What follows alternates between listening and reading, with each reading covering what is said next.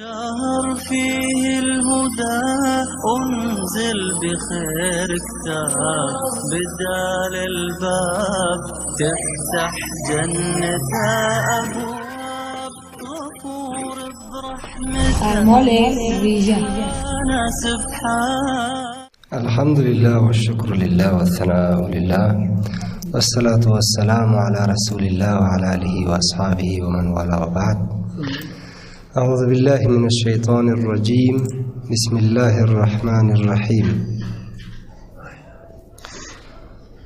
قال الله الحكيم في محكم تنزيله: إن الشيطان لكم عدو فاتخذوه عدوا.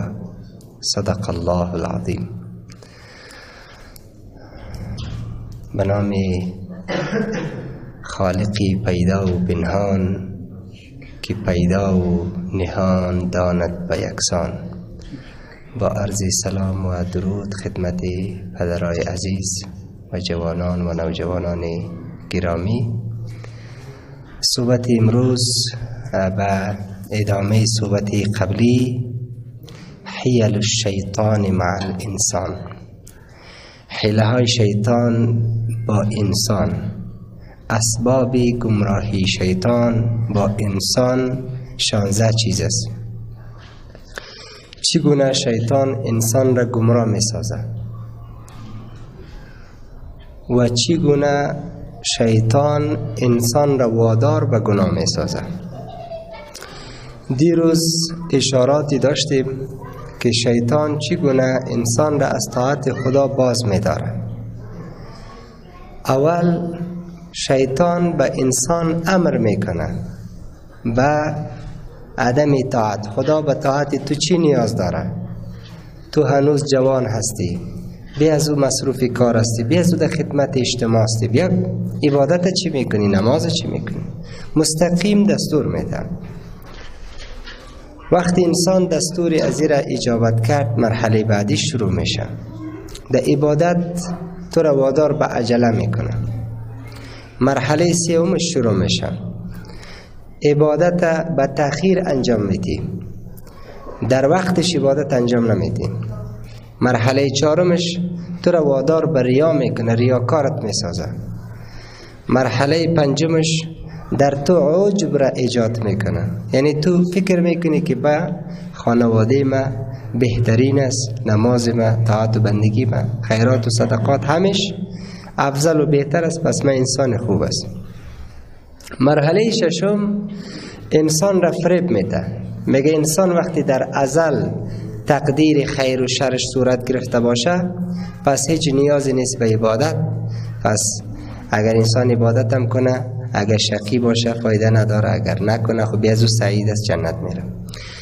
بر صورت امروز 10 مورد میخوانیم که شیطان چگونه ما را وادار به گناه میکنه. چرا گناه میکنیم؟ اسباب و وسائل انحراف و روی آوردن به گناه چیست؟ 10 مورد شیطان سر انسان عملی میسازه. اول خب باید ما من حیث یک مسلمان باید بدانیم که دشمن ما دوست ما نمیشه.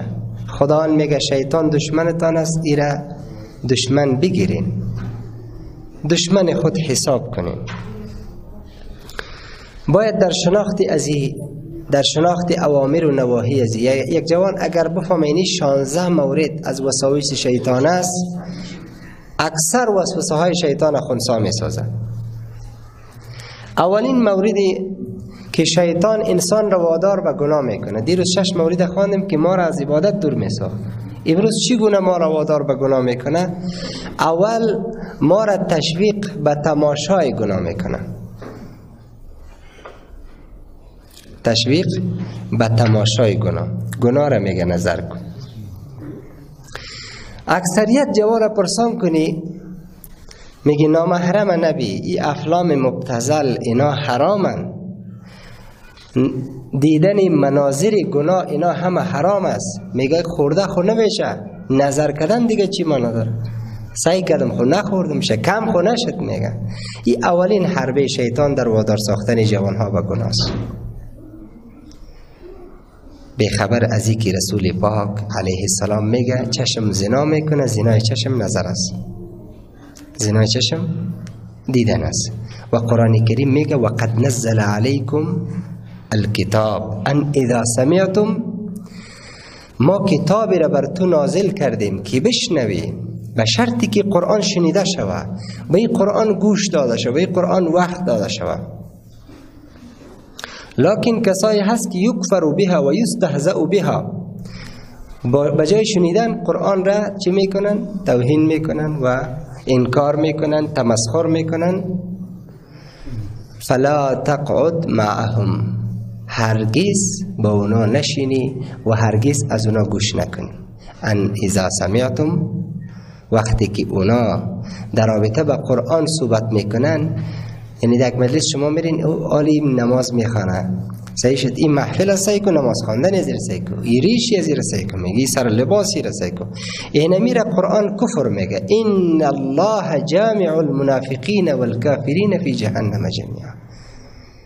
در ادامه آیت میگه انکم اذا سمعتم، وقتی که شما شنیدین، اذا مثلهم، همانندی اونا محسوب میشین، از جمله از اونا هستین. یعنی در مجلسی که تمسخر میشه به قرآن، به حدیث، به شعائر دین، شما اونجا میگه گوش نکنین، وقت برش ندین. اگر شنیدین از جمله اونها محسوب میشین. مرحله بعدیش، اول ما را وادار به تماشای گناه میکنه، دوم ما را وادار به شنیدن گناه میکنه. وسوسه بعدیش است. اگر شما متوجه شده باشین امروز کسایی که موسیقی های مبتذل گوش میکنن، اونها یکش نمیگه این حرام است، چون قرآن میگه ولا تتبعوا خطوات الشیطان،